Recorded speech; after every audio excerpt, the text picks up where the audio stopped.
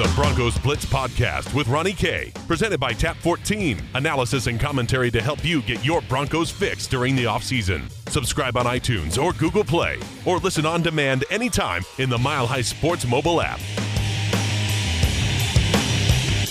Welcome to the Broncos Blitz Podcast. My name is Ronnie Court. You can follow me on Twitter at Ronnie K Radio. That's at RONNIE, the letter K, Radio on Twitter, as, of course, I'm always tweeting about the Denver Broncos. And, of course, their game coming up this weekend against the Oakland Raiders, a big one for the Broncos. Of course, they look to start 2-0, but also their first game inside the AFC West. So I'll bring you a game preview, some things to watch as the Broncos look to go 2-0 at home before they hit the road. This season, of course, presented by Tap 14, the Broncos Blitz Podcast, a daily podcast all season long, and couldn't do it without our friends at Tap 14, 1920 Blake Street, just a hop, skip, and a jump away from Coors Field. Just got back from Tap 14, and I tell you what, I got I got some drinks to go, but man, just the tremendous burgers, the nachos, as I always say, I had to get an order of those, and I did take a order of candied bacon to go, so just tremendous stuff over there at Tap 14. Strongly encourage you to head on up to that rooftop and check it out, man. It is just great stuff over there. Maybe pre or post game. Of course, that's a 2:00 start, so the game will probably be over, 5:30, 6 o'clock. Be sure to check it out over there at Tap 14. Tap 14 on the web. That's tap14.com. Spell out the word for me. 14, tap14.com. That's tap14.com. The Denver Broncos, Oakland Raiders, Sunday. Certainly, the Broncos win last week was not perfect, but they had a lot of strong signs that they could build on. And certainly that applies to this game against Oakland, because what seemed like an Oakland defense that just had no resistance for the LA Rams in all facets of the game. And I know the LA Rams, they have some incredible playmakers in Todd Gurley, Brandon Cooks, and obviously Jared Goff pulling the trigger. But it just didn't seem like an Oakland Raiders team that was getting much push up front and was not in control of the trenches, and everything kind of fell from there. This is a Denver a Denver offense that certainly should be able to put up points. And that's kind of where one of my first things to watch is that Broncos offense versus the Raiders defense, because the Broncos basically, nearly could have swept the Raiders last year with dreadful quarterback play. And now that they have a competent quarterback this year, look for things to be different. The defense wasn't special prior to the Khalil Mack trade for Oakland, and now Khalil Mack is not on this team, not rushing the passer. It feels like a very depleted army without its leader. I mean, there's still guys out there, but certainly they are not household names that are going to absolutely, catch your eye as far as what Oakland can do on defense and can be playmakers. I mean, Gilchrist is a fine player over there. Leon Hall is certainly not the same guy as what he has been. Derek Johnson, there's a reason he was let go by KC Reggie Nelson. So certainly there are going to be opportunities for the Denver Broncos offense to make plays. Now, watch the cornerbacks against the wide receivers in particular, because there will actually be some good matchups here, particularly when it's Denver on offense against Oakland on defense, because Gilchrist is a fine player as well. Marcus Gilchrist, of course, for the Oakland Raiders, is a fine safety that will be patrolling that backfield. I do believe he had a pass deflection, as well as I think he led the team in tackles last week for Oakland. So certainly in that backfield, Leon Hall, there will be impact players that Denver will have to watch. Dominique Rodgers-Cromartie, our old friend, Bruce Irvin, the linebackers. So the Broncos wide receivers will have a little bit of a challenge, and I think they will be up to it, because this is a Denver wide receiving core that is so deep now, which is funny that we talk about it that way, because last year it was Demaryius Thomas, Emmanuel Sanders, and everybody else. Now we could be talking about them in 4, 5 deep type of impact players on offense. You talk about Demaryius Thomas, Emmanuel Sanders, who of course had very good games last week against Seattle. Then all of a sudden you have Cortland Sutton that opens things up. How is Phillip Lindsay going to be used? And who knows? Maybe, just maybe, Jake Butt starts to come on and becomes a impact player for this Denver Broncos team. Of course, Butt against Seattle last week, 2 catches for 29 yards. So he did get 4 targets. That could be something that increases as the offense begins to gel and begins to learn more of how they want to play this Bill Musgrave offense, who Musgrave was just tremendous in the Seattle game. So certainly the Broncos offense versus the Oakland Raiders defense, that is going to be something to watch on Sunday. Something to also note, and I want to continue this Bill Musgrave praise, because are the Broncos better coached? ... I'm not talking about the head coach. So hold on, before you go crazy, before you start hot take Twittering me on the Twitter machine at Ronnie K Radio, of course, where you can follow me. I'm not talking about the head coach. I'm talking about Bill Musgrave, because he crafted a brilliant game plan against Seattle. In fact, I'm such in awe I can't spit the words out. He utilized the weapons well. You know, he got Phillip Lindsay involved to the point where he was affected, but not too much.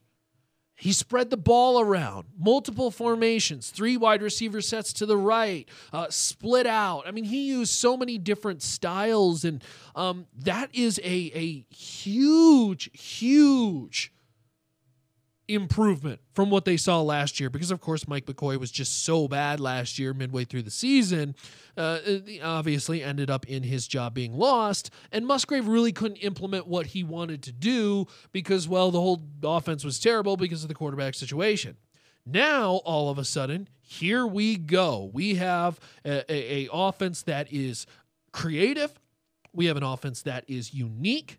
And the Broncos have an offense that certainly is now effective. And if Musgrave continues to pull these triggers the right way, we'll see how Paul Guenther and certainly somebody who is a defensive-minded, creative guy when it comes to blitzes and everything like that. But can they afford to do that? And he's a well-experienced defensive coordinator, but this is his first season as DC. Of course, he spent previously a ton of years with the Cincinnati Bengals, but will he be able to get to Case Keenum before Keenum can deliver the football to those wideouts or Phillip Lindsay, Royce Freeman in the backfield and be very creative? So I want to make sure everybody knows it.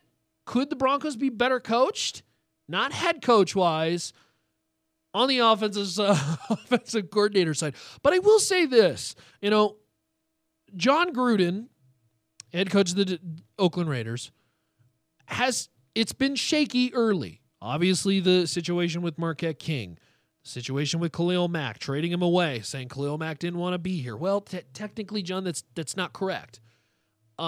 And almost kind of threw his players under the bus. And is his communication skills going to translate to the 2018 game of the NFL? This is not the same when he coached in Tampa Bay back in the mid-2000s. This is a different NFL with different players, with a whole different mindset of how these young players think of. We talk about how the whole moving away or moving into a new generation, the millennial generation, how he communicates with them, because now the millennials are playing.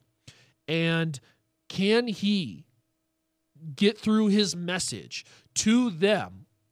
Because he was perfect in that mid-2000s style, but even then, he was nearly a 500 coach. This was a guy who was hired coming in as a 541 win percentage coach. That's borderline 500. Can he get that message to his players? We will see. Some of the uncontrollable things that Denver does have a leg up on, obviously being at home. This is a short week for Oakland as well, too, and that's a big deal in the NFL, particularly when the team is also traveling. So this is not only a short week for Oakland, they're traveling, and Oakland is not healthy either. This is an Oakland team who is dealing with a Gabe Jackson with a pectoral injury. He was limited on Wednesday. Brandon LaFell, back injury, a wide receiver. He was limited. Marshawn Lynch was limited. Now, I think most people look at Marshawn Lynch and say, yeah, that guy's going to play. Don't worry about him. Rodney Hudson, also the guard, dealing with an ankle. He is limited as well, too. And then you look on the Denver side. It is full everywhere, which is just incredible to think. And tip of the cap to Lauren Landau, who certainly his program potentially becoming a part of why Denver is so healthy, because they weren't fatigued in the fourth quarter last year, or at least they weren't visibly gassed, at least on defense and offense. Maybe his program playing a part of that. So tip of the cap to Lauren Landau and that Broncos coaching staff. So many of the uncontrollable things Denver has a leg up on, and certainly they could be a team that could collect their second win of the year. It would be a big one, considering obviously it is in division. My name is Ronnie Court. Of course, you can follow me on Twitter at Ronnie K Radio. That's at RONNIE, the letter K Radio on Twitter. You can also follow me on that same Twitter handle on Instagram as well, too, because I post a lot of post-game video on my Instagram page as the Denver Broncos will look to go 2-0 this weekend. I'll be at the game, and, of course, a lot of stuff is going to be thrown up on milehighsports.com. I've got my piece on the tight end situation containing Jared Cook and that tight end attack for the Oakland Raiders. I'll have pre-game previews, post-game work, and, of course, always on Twitter as well, too. And then also want to give a hat tip to my friends over there at milehighsports.com who are helping out with that Broncos coverage, from Sean Drotar to Justin Michaels, Rich Kurtzman, Zach Seegers. A lot of good stuff over there at milehighsports.com, and I strongly encourage you to read up on some of that good stuff. So, that's it for our daily podcast, the Broncos Blitz podcast. Of course, you can find me on Twitter at Ronnie K Radio. That's at RONNIE, the letter K Radio on Twitter. As our daily podcast wraps up, I'll be back tomorrow with another new podcast. And, well, as we get closer and closer to Broncos Raiders, week 2 in the NFL season, as Denver looks to go 2-0, would be a big win because, of course, you start off with 2 home games. That's a big deal. That means you got many more road games ahead, and they will then hit the road, of course, for Baltimore. So that wraps up our Broncos Blitz Cup podcast. Thanks for tuning in. Really appreciate it. Follow me on Twitter. Go to milehighsports.com, as we got a lot of good stuff over there. That's milehighsports.com for discussions, news, breaking news, debates, player interview, coach interviews, all kinds of great stuff at milehighsports.com. Milehighsports.com.